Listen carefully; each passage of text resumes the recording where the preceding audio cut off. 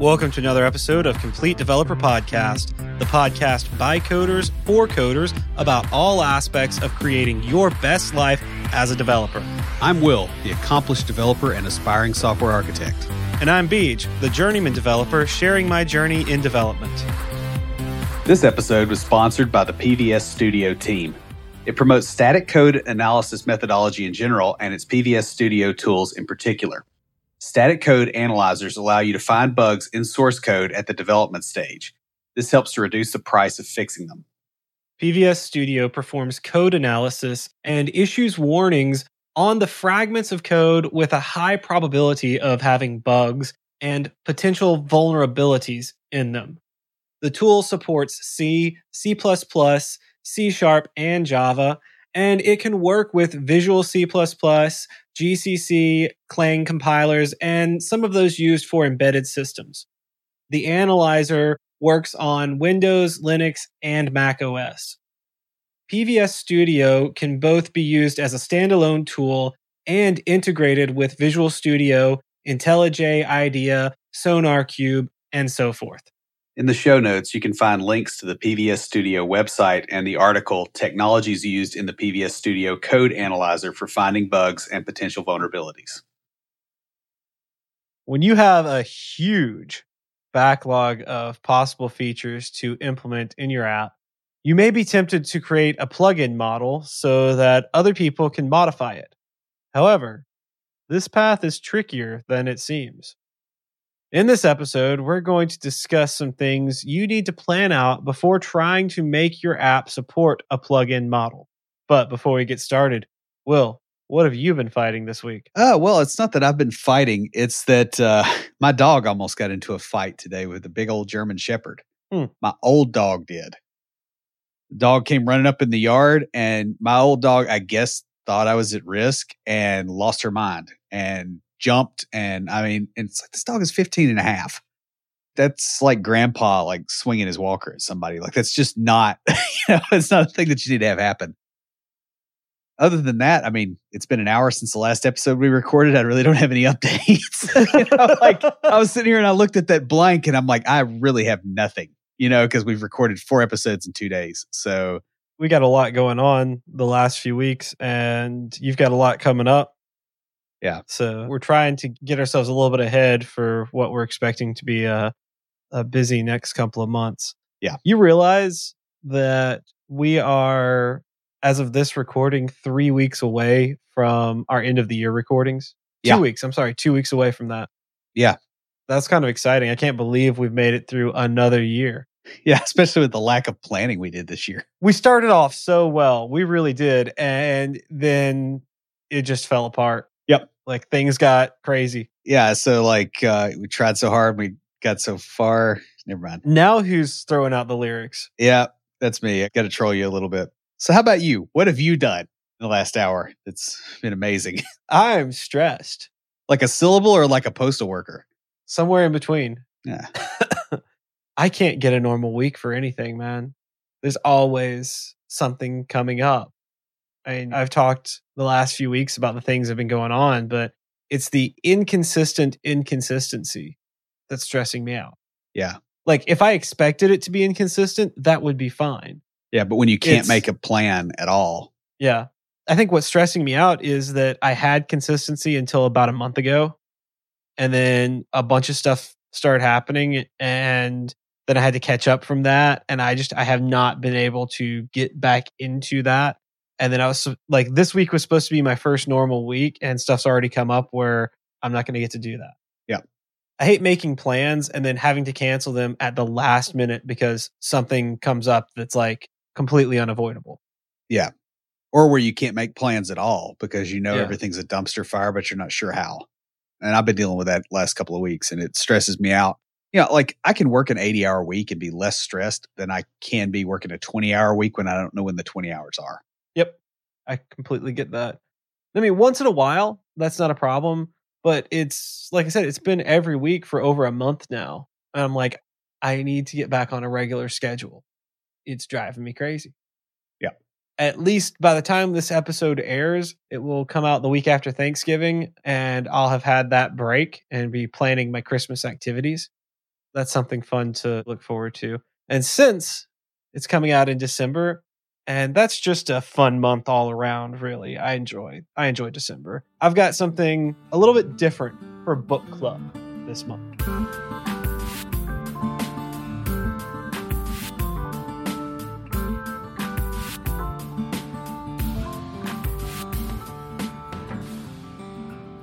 The world always seems brighter when you've made something that wasn't there before. Neil Gaiman. This month, we're doing something a bit different. Instead of a tech or business book, I've picked one of my favorite fiction authors, Neil Gaiman. His book, Art Matters Because Your Imagination Can Change the World, is a collection of speeches, poems, and creative manifestos combined into a small book about the importance of creativity and art. It's illustrated by Chris Riddle. The material in the book is very thought-provoking. You may or may not agree with the author. I find myself doing both throughout the whole thing, but he will get you thinking about the topics. The first section is titled Credo and is about the longevity of an idea. In it, he talks about his beliefs on beliefs and even says it's okay to disagree with him. It's a good setup for the rest of the book because he does get, very particular about a few things. It's a really thought-provoking, fun book talking about creativity. I'll have a link to it in the show notes. Who's talking to us this week? We got an email from Robert Harden saying, the podcast is going well, it seems. Good job with that. Thanks, Robert. Send us an email to waterbottle@completedeveloperpodcast.com because we've got a Complete Developer water bottle just for you. Guys, if you'd like your very own Complete Developer water bottle, leave us a review in iTunes or comment on the website or any of our social media. We post all our episodes to Facebook, Twitter, and LinkedIn. We're also on Instagram and Tumblr. You can join the conversation anytime via Slack by going to slack.completedevelopernetwork.com. If an application is around for long enough, eventually the users will want to modify the behavior of that application for themselves. If your application is of sufficient size, it quickly becomes impossible to cover every use case that your users might have, whether it is the import and export of data, integrations with other systems, or additional functionality. It's hard to predict how your end users will want to use your application in production, especially over time. This is especially true if you're writing code for the enterprise, as larger companies tend to have their own teams of developers.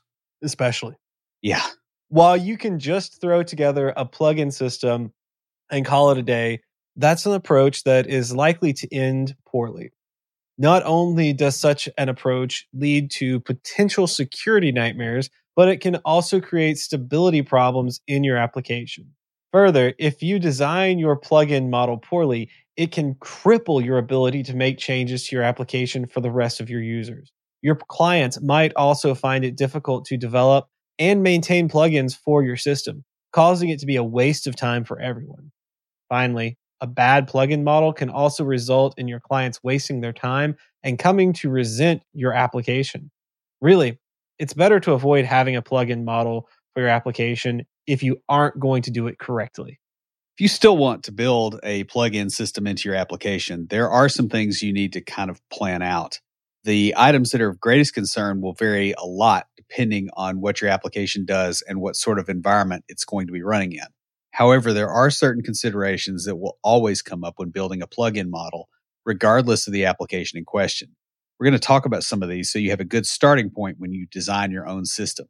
The first one is the business value of a plugin system is important to understand. Yeah, if you don't understand why your employer wants a plugin system, not the other programmers, but your employer, make sure that they actually do want it. You don't understand enough to actually start writing one. There's a business reason for doing it. If you don't know, you got nothing. Mm-hmm. Don't negotiate on this. You'll be blamed for any design decision you make if you made a bad assumption. Yeah, and all assumptions are bad. There are widely different security and runtime things that you're going to have to consider based on the business goals. In other words, who's going to be using this thing is one of the big ones because you just don't know. There's a lot of reasons that a company might want to do a plugin system. You may have a situation where enterprise clients want to extend the application and they don't want to pay for custom development from your company. your company might want to enable third parties to integrate with your app in general. This might be an effort to build an ecosystem around your product or turn it into a platform. And you'll always hear a CEO talk about platforms and they don't really understand what goes into that. Yeah, I have experienced that. Yeah. What's frustrating on that is when they don't understand what goes into it, but they keep pushing it until you go, all right, this is what it's going to take. Yeah. I still want it. Yeah. But I don't want it to take that. Yeah. Well, go to Scrooge McDuck and get a loan. Okay. Like, leave me alone until you have that because it's expensive. Another one is that your company wishes to build their own plugins and sell them as optional upgrades to your product. Well, that's kind of a cool idea in the idea world. Yeah. And you may use that architecture to go, hey, I just want to be able to drop the thing in there if they have it and the system wind it up and know that it's there and react accordingly. So you'll see that sometimes. Another one you'll see is where a company thinks that they're a platform and they want to build a marketplace around plugins for the product and get a commission every time a plugin is sold. They're always going to lose money doing this unless they're Google, by the way, or like they have to be a really big company that you've heard of. If they aren't, this is probably not going to fly. Also, it could be your company wants to enable vetted strategic partners to build plugins for your application. Right. And this is a case where they'll have some strategic partners that, they let them build the plugin and the strategic partner then helps to sell the product because it helps to sell their integration as well. Mm-hmm. And so sometimes there's reasons for this. You need to know which of these it is because there's a lot of stuff you got to think about going in. Yeah. On that, how you build your plugin system will vary greatly based on what business value you're attempting to create. If the general public will be writing plugins that are used by the general public, you're going to have a lot of infrastructure in place for discovery. Plus, you're going to have to spend a lot of time on security. Yeah, don't trust the general public for this. I'm just going to go ahead and tell you, if you're at the level where you can ignore my advice on this, then by all means. But if you think that you might not be, then you probably are at the level where you need to listen to me. Don't do this. If your application is a software as a service application and it's multi-tenant, you're going to have to spend a lot of time on security in general, even if the plugin doesn't live on your system. Plus, you got to make sure that plugins don't degrade system performance for the rest of your users. Mm-hmm. Now, if enterprises are going to be building your plugins, you need to make them easy to debug and troubleshoot, or have an entire call center for the calls you're going to get. Yeah, because your help desk is fixing to get swamped with really, really technical calls that take a lot of time, and your people probably are not prepared. Mm-hmm. So you got to make it where these people don't call you or you're going to get nailed. Yeah. If you're going to build a plugin marketplace, you're going to have to worry about things like fraud. You're going to have to spend a lot more time on security. Like if people are buying plugins through the system and, that's part of your company's strategy, odds are good that the higher ups don't realize how difficult this actually is. Mm-hmm.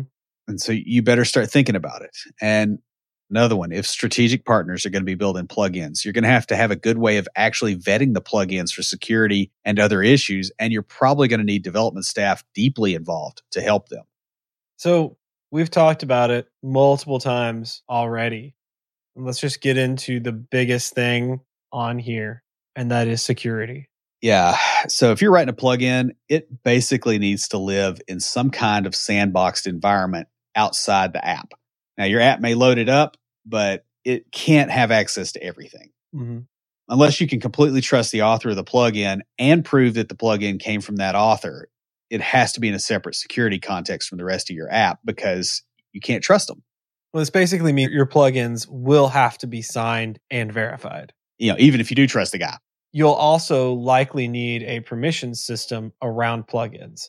This means that once the plugin is verified, you have to check against some data source in the system to determine what actions it can take. Right. So for instance, they may have a plugin that does, emailing, does some template formatting and does an email. You may want to say, hey, this thing can't touch the content delivery network. Because why should it? Like that check needs to be there and it only needs to have things toggled on that it's actually allowed to do. Because if somebody breaches your strategic partner or whatever, whoever's writing that plugin and gets it into your system, now you're breached too. Otherwise. Yeah. What that means is it's got to be kept from having open access to the entire system. Yep. And that means writing APIs that plugins will use. And those APIs will have to validate permissions as well. Right. And this means also killing any plugin that has too many failed calls, because you've got to disable it to limit abuse of the system. Like, they can't just keep trying to get in. Now, if your plugins are created by the general public, you'll also need to watch their upgrade paths. Yeah, we have been burned by this. Yep. WordPress is notorious about this, and some of the other content management systems are as well. Like, a plugin will get upgraded and the new version has vulnerabilities or has malicious code in it. Yeah. What happened to us was the company that owned the plugin sold it. Yeah. But I think they sold their name too for it or something. So it didn't like change the name. Right. So when it got updated, there was malicious code added into it. And there was another one that got hit, I think, with a security vulnerability, it seems like, that was added or something. We've been hit multiple times with this stuff. So it's a pain. And if you're doing a plugin system, you're going to have a means of validating plugins and warning people who are using ones that are dangerous. Like, your users, you're going to have to tell them, because otherwise they get nailed and you're the company that's the vendor. And so they're going to come to you for, any problems that occur. So it can get really expensive really quick. Probably the next most important thing after security is system performance. Yeah, plugins may cause issues with system performance just in general, because they're not part of your system, so they're not optimized for the way your system actually works. They know what you tell them, and they form a mental model of how your system works, and sometimes they get surprised. A really poorly written plugin can consume a lot more system resources than is acceptable. They can be really slow due to the developers not understanding your system and doing stuff in an inefficient way. No. This can include everything from polling loops to like bad threading to wasting database connections. I mean, there's just all kinds of stuff that can go wrong. And you're going to need a way to prove that the plugin is the problem, not your code. Right. Because a lot of people won't do that. They'll just go, oh, here's a plugin model. And then when it crashes, your app gets blamed. This is also interesting if you're running a SaaS, because you have to make sure that plugins, even if they're not on your servers, can't hurt performance for other users. So, like, for instance, you may have a plugin that's running on another server, but it's a plugin, in air quotes, to your app. Your app's not loading it up, but it's interacting with it. Yeah. Knows the webhooks and all that kind of stuff. If that thing is calling your server too much, you've got to make that stop. You're going to have to rate limit that so that they don't take down the service for everybody else. Mm-hmm. This requires significant investment in instrumentation to make sure you can catch performance issues proactively. Right. Like, you don't want to wait till they happen. You want to catch them before they happen. And you need to put the effort into that. Yeah. If you catch them when they've happened and your system's already down, when you bring the system back up, the API goes back up, your system goes back down. Yeah. Like, you need to see that when it's at 20% of the demand curve and go, okay, this thing's going to break the server. Deal with that appropriately. And that probably means some rate limiting or something along those lines. You also need to be able to quickly kill access for plugins that are causing performance issues. So if you are authing these plugins, there needs to be some part of that says, hey, this is called on behalf of this user for this plugin. And need to be able to say, hey, this plugin's a problem and it's breaking our system. We're not allowing access from that at the present time. Mm-hmm. You probably should never host user-built plugins on your server in a SaaS environment. Yeah, I've heard discussions where people are talking about doing that. And it's like, okay, are you going to let some random tech bro in off the street and let him walk into your data center and plug in a USB drive and run code off of it? Because if you won't allow that, you cannot do this. Mm-hmm. Like, if you're not secure enough to be able to stop him from damaging everything in that data center, including stuff that isn't yours. Yeah. This takes more investment than most companies are willing to make in order to keep from having the problem. In general, the risk of breach in a SaaS product hosting plugins from the general public is just too high. Yeah. I mean, do you see Google doing this? Like, out of all the companies out there who might consider something like that and be capable of pulling it off, the folks that I think of first as being capable of doing that aren't doing it because it's insane. Yep. That tells me all I need to know. Just with all the other stuff that Google does. Like, if they're shying away from this, I don't want to touch it. Mm-hmm. And speaking of stuff that doesn't need to get touched, user permissions are another thing you're going to have to consider. If your plugins are user facing or they touch end user data, then you're probably going to need to build a permission model for the user's data as well. So not only do you restrict the plugins as far as what system actions they can take, but the users interacting with that plugin may also need to restrict those things as well. Yeah, you got to tell them, can't touch this. Right. Man. I was just waiting for you to stop talking. Yeah, I mean, if they don't have permission, you got to drop the hammer on them. We should just keep running with that. Just keep going, like it's not going to be any worse. This means that plugins have to assert permissions before they take an action. And it also means that any calls a plugin is making will need to check permissions, which means they need to have something that indicates who the user is that it's taking an action on behalf of, so that you can check and make sure that, they can actually do that. Be very careful about what happens after permissions check fails. Make sure this doesn't make your application unstable. Right. So, for instance, if the plugin is sitting in between two of your processes and a permission check fails, what happens then? Does the data flow on and possibly break something because now it's partially valid or it's invalid or, something weird happened? Or does it go back and possibly break some other process that called into here? Because if you're integrating, you probably already have webhooks and all kinds of other stuff wired in too. It gets complicated. Yeah. As you get into this, and you have to have those, I guess, kind of checks and balances. This is where you want to validate your inputs, your preconditions and your post conditions. Yeah, if only we had an episode about that we just recorded tonight. Funny how that works. The other thing is you're going to have to make sure that user permissions are fairly granular, because you don't want your users to simply select all permissions so that you go away. Mm-hmm. Because if they don't check this box, nothing works. And if they do check it, all their data's out in the open. Like, that's not a good system. And this means that plugins typically are going to have some kind of manifest indicating the permissions that are required. So like if you write a Chrome browser plugin, you have to put a manifest in there saying what permissions you want your plugin to have. And if you don't ask for those, you don't get them. And the user has to agree to give your plugin those permissions or it won't run. Yeah. You also need to make sure you clearly explain what those individual permissions mean. Right. So read permission, that's not a good name. It needs to be read what? Mm-hmm. Okay, they can touch all your documents and send them to, foreign governments and hackers in the Fertile Crescent somewhere. Probably don't want to say it quite like that unless that's actually what your plugin does. But you need to express it very clearly. It doesn't need to be some junk programmer thing that's like read, write, update, delete, because the general population does not understand that. Yeah.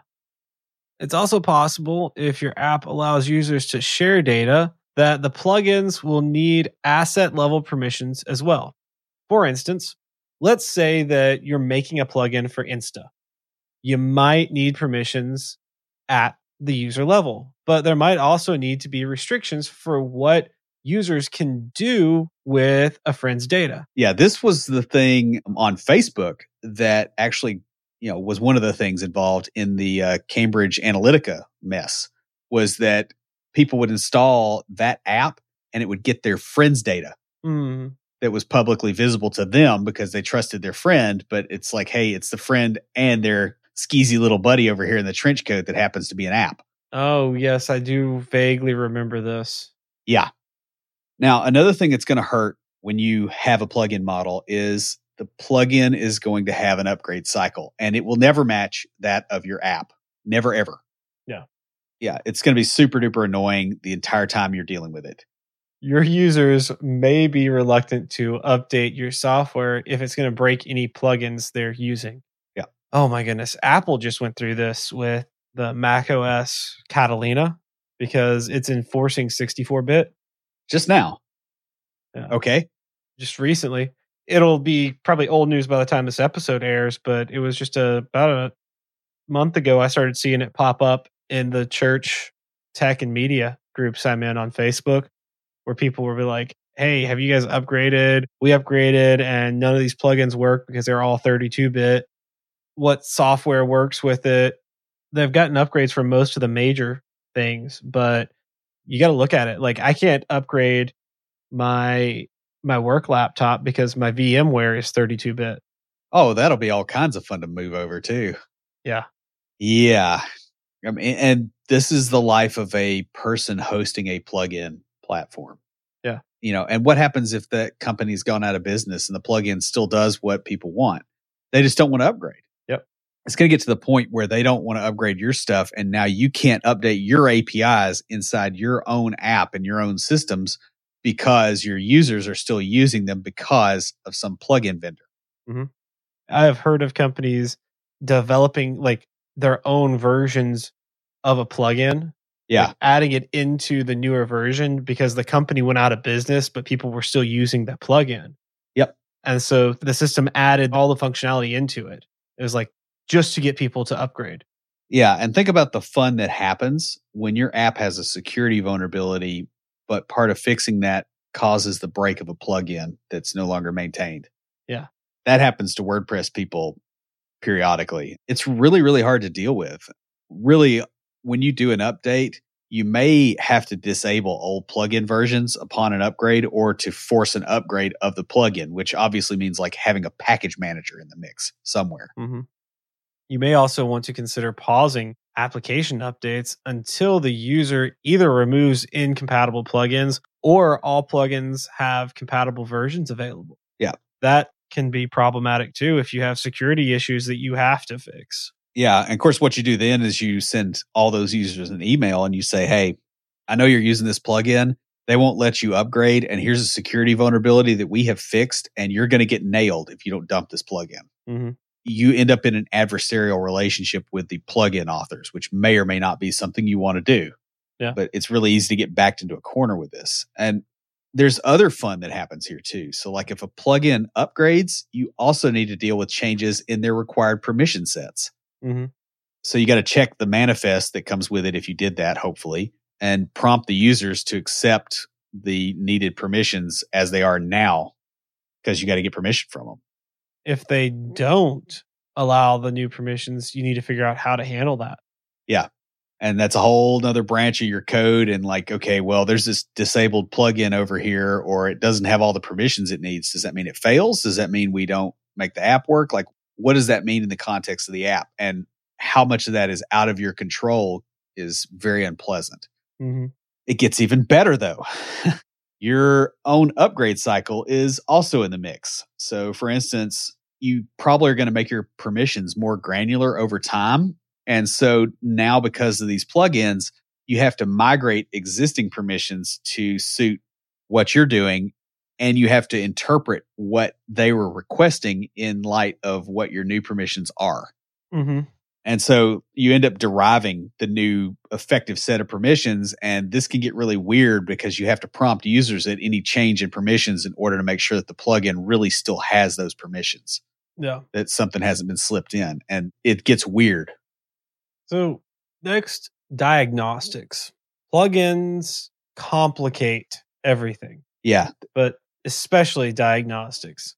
When you are logging events in your application, you might find that you need to extend your logging to get better diagnostics, especially when plugins are sending data to or receiving data from your application.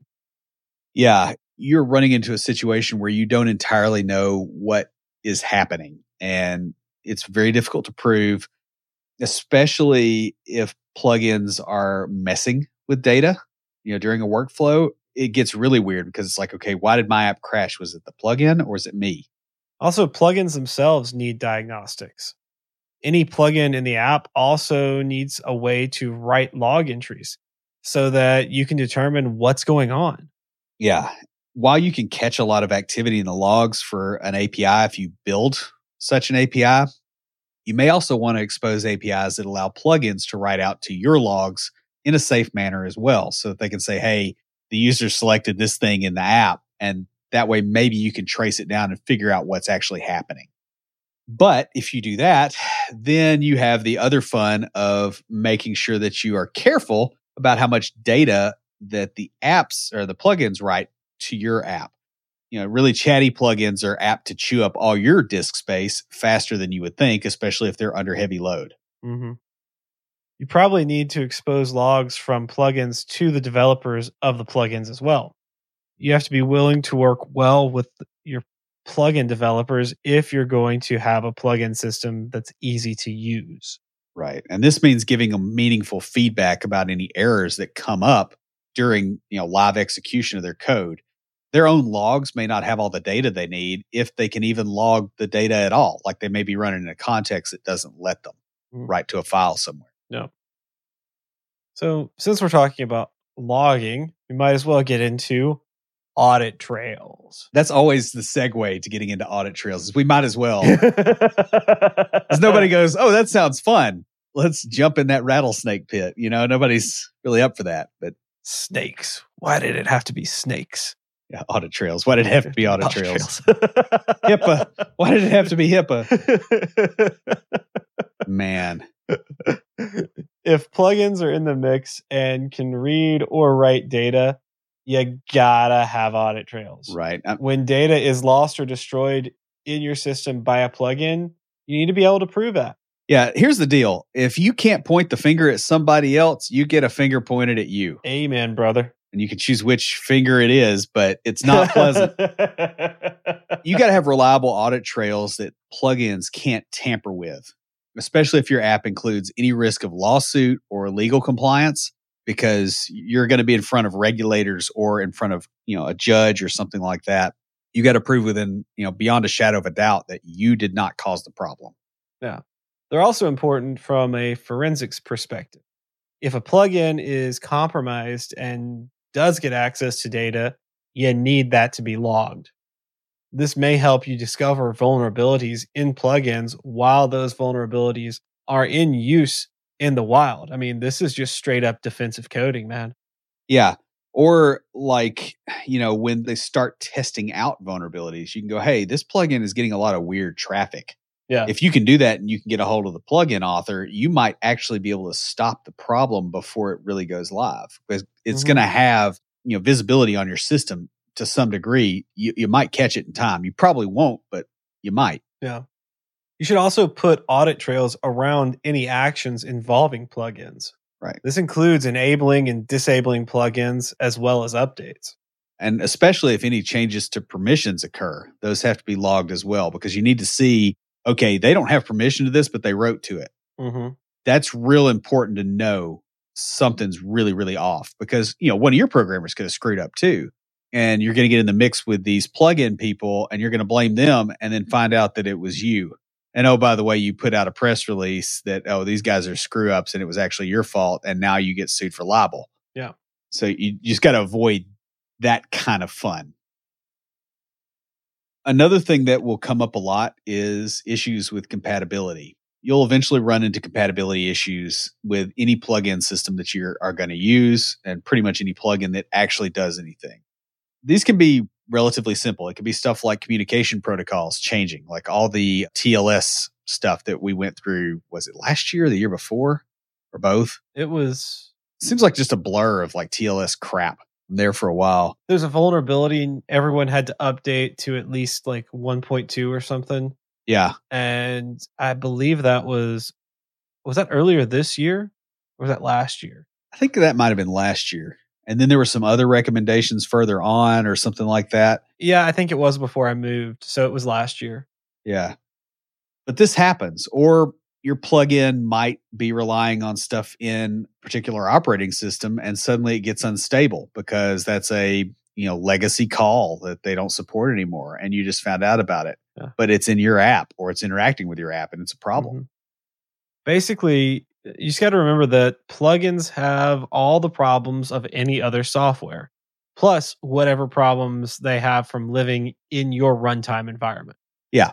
And that can be pretty severe, to be honest. You probably don't think about all of the things that can go wrong in your runtime. Yeah. Especially if the plugins are not necessarily written in your programming language of choice, or they're not written by people that understand that language very well. Mm-hmm. You can get some really, really strange things happen over time, even just little changes to framework runtimes. And there's some, something like an operator works a certain way, like it handles, overflow, integer overflows this way. And they wrote something janky that counted on that. And now it's been changed because everybody's like, wait, that's dumb. Nobody else in the industry does it, but that plugin author doesn't use that programming language. And so they did it that way. Mm-hmm. And you get stuff broken all the time because of that. So you need to have very robust error handling around any calls that you make to a plugin. Right. An error in a plugin can never be allowed to take down your system. And that sounds simple, right? It sounds like just a try catch with a empty catch. Okay, we're good. But think about what happens if that plugin is supposed to transform data and then it goes further into your process and then it hits a different plugin that transforms data and then it goes further in and it hits something else that goes out to an external system. And it was counting on those data transformations. How do you mitigate that? Yeah. And by the way, they have critical business processes running on it, so you can't just disable it. Mm-hmm. I mean, you definitely got to log this. Yeah. And it usually means having something in place so that you can see a sudden spike in errors of this sort and some pathway for it to go down when this happens. And that includes recovery, right? So it may be a thing of let's log the calls that were going to go to the thing and let's defer them until this problem is fixed. And then we'll push it back at it if we can, right? So you almost have a message queuing thing going on there. Yeah. But sometimes you can't do that because they're critical within a time window. And if they can't go, they can't go. You really have to understand the business deeply to be able to understand what you are going to have to do with the plugin in these kind of cases. So now loading and unloading plugins. Yeah, it turns out that modifying programs at runtime is not exactly a whole lot of fun. And that includes loading and unloading things dynamically. Depending on the application architecture, this could involve a lot of complexity. For instance, in .NET, if you dynamically load an assembly into the current app domain, you can't unload it without unloading the app domain. So you got to create a separate one that you load stuff into and then broker calls across to it. I don't know that what I said was true about .NET Core or not. I just know in Classic that it's that way. I haven't tried to do that in Core because it turns out it was so painful in Classic that I'm like, I'm not doing that again. Yeah, I haven't tried anything like that in Core either. Though the way Core is built, they might have an easier way of doing it. Yeah, or they just may not allow it at all because it just hurts. But if you're doing stuff like dynamically loading a DLL, and then you go, okay, I've got a variable that has the memory address of this function that I'm going to call. Well, if I have to unload that DLL and load a new version, any variables that I created have to be reset. Yeah. I also have to make sure that nothing is transiting that DLL while that's happening. And so if I've got multiple threads running, it gets hairy really, really fast. And you're going to run into that with plugins. Now, if you don't allow hot reloading of plugins at runtime, this means you'll probably have to shut down the app and restart it to load the new plugin configuration. Right. And so for something like a game, that might be acceptable. But if it's an enterprise level service, that may not be acceptable. Of course, they may have a maintenance window when this stuff happens. But just doing it on the fly, because you might not be able to do that. And that includes if there's a security hole, they may put that off. Yeah. You have to be careful to pause any calls going into a plugin during a hot reload, unless you want to get some weird errors that you're going to have a fun time trying to replicate. Right. I mean, because it's basically transactional. It's like, hey, this thing can't do this right now. Put it on hold. And oh, by the way, everything upstream of that has to be able to handle that. So you're talking async all the way down. And then you're talking, blocking threads and all kinds of stuff for the amount of time that you are reloading a plugin. Like, this is serious. It's not something to be joking about. It's hard. Plugins also need to know when they're being asked to shut down. This is the same thing as like a Windows service or a Unix daemon. Right? It needs to get a message that says, hey, I'm telling you to shut down, so start deallocating stuff. And you got a certain amount of time, and then you're done. You don't get to hang there forever. The plugin may have resources that it needs to deallocate. It might need to write log entries. It might need to flush buffers, finish up transactions in the database, those kind of things. And once you send a message that says, here, I'm telling you to shut down, you don't send any more data at the plugin because it'll be transiting the plugin and its code when that thing shuts down. After a window of time, then you completely shut down the plugin. Right. And you unload it. I mean, you got to give them a timeout because otherwise it's like, oh, they can just hang and say, oh, yeah, I'm still good and I'm still doing whatever I want to do. So this keeps programming errors from being a problem. If you allow plugins to shut down cleanly and clearly document how to do so, it's harder to blame you for the kind of errors that would occur otherwise. Right. So like it's halfway done and you just kill the plugin. And then now this transaction's messed up and somebody didn't get their delivery of Reese's peanut butter cups that they ordered. And it was going through that thing. Like, you don't get blamed for it because they did something dumb and the docs say otherwise. If you don't do that, then it's you. Yep. And finally, we've reached the most enjoyable, most fun part of anything, and that is managing configuration. Plugins are likely to have configuration of their own. I wouldn't say likely, I would say are going to, really. Yeah. This could be anything from small items that need heavy security, like connection strings, to larger things like bitmaps. Right. Like your user avatars, those kind of things. Mm-hmm. You probably don't want to store this stuff alongside your own app configuration, as that facility might be abused. For instance, they could store enough stuff in there to crash the app for everybody because, it's a YAML file and they decided to put a 2-hour video in there in base64 encoded because they're dumb. Why not? Sure. Because people are like, at scale, people are idiots, right? Like, it doesn't matter if an individual is smart. If you get enough people, the intelligence of the group degrades to be basically the IQ of the lowest person divided by the number of feet. Okay. So, like, I promise you on this, like, be really careful because you're going to get nailed if you're not. The other thing is, if storage is going to happen on your servers, you have to be careful that you limit the amount of stuff that can be stored. You can't have a plugin that stores gigabytes of stuff and thousands of users are using it unless you allocated funding for that. Another one that's really nasty with the general public, because the general public can be kind of skeezy, you probably don't want to store any data from them if it's a plugin written by the general public, because you're going to end up with illegal stuff on your server. Yeah. Then your servers get seized by the FBI when they do an investigation and your business gets shut down for however long. Like, you really have to think about this kind of stuff because people do things that are extremely unethical. Again, at scale, it's a scaling issue. Plugins will probably need a few varieties of storage. For instance, there probably will need to be an instance level storage for data that the plugin needs across the board while running in a particular environment. Right. So this is like URLs. This is database connections to say, hey, this is a production instance called a production endpoint. Mm-hmm. Here's the address of the webhook you call when this happens. Here's all these other things. Here's credentials, whatever stuff you need. And that would be different in test. And so since it varies, it's going to be in a storage location that varies. There will probably also be user level storage where the plugin stores stuff on a per user basis. Now, this may or may not be in your data. It may be somewhere else, but that's a thing that's going to happen as well. Your plugins might end up needing more than this, because there may be a situation where the users have multiple accounts on some other service and you got to store stuff per account under that user. This may or may not be your problem. It may be the plugin's problem, but it's a thing that could happen. The point here is that this can get really, really tangled and nasty very, very quickly, because you just never know what a plugin is actually going to do and what it's going to need to store, or what some goober is going to think that it needs to store. Yeah. Writing a plugin system that will do anything other than create nightmares is hard. There's a lot to consider, and most of it needs to be fully baked before you show it to anyone who might try to use it.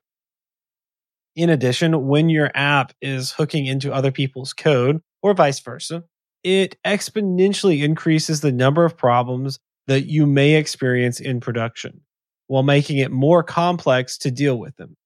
Be very careful if you are ever told to make your application pluggable. It could be worth it, but it's not as easy to do it well as you might think. That pretty much wraps us up. Before we close everything out, Will, what do you have for us this week for Tricks of the Trade? If you listen to the episode, obviously we're kind of coming off as being anti-plugin. I guess that's partially true. It's not so much that we're anti-plugin, it's we're anti-doing it badly. Now, that said, don't go to your management person and go, okay, this is going to be really difficult or this is going to be really time consuming. Management doesn't care about that, especially the difficulty. They don't care about it because they'll say, well, if you can't do it, we'll hire somebody who can. And if you say this is complex in terms of time, they're not going to care because they think that's an excuse. So what you do is, when you run into a situation like this, express these problems in a written fashion, aka do it by way of email, in terms of risk to the organization. Keep the emails that you write about this sort of stuff in storage that you control that they do not. That way, if they try to force you to do something dumb, they can't throw you under the bus once they get caught. A plugin system like this is a great example.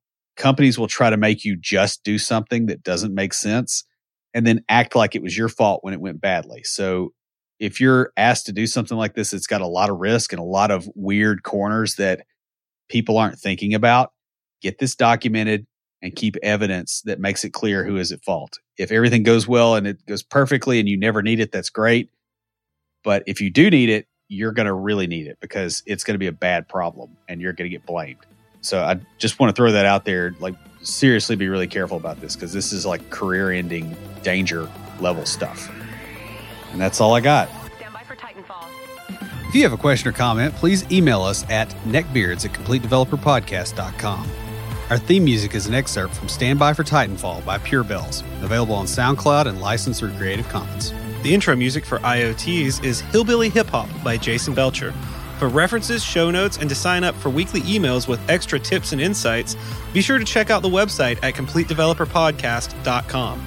You can also follow us on Twitter at CompleteDevPod and like our page on Facebook to keep up with news about the show. Catch us each week as we broadcast live, talking about what's going on in the tech world and answering listener questions. Learn more about all of our shows and groups by going to CompleteDeveloperNetwork.com, where you'll find links to Junior Developer Toolbox, Developer Launchpad, and our other communities. Thanks for listening. See you next time.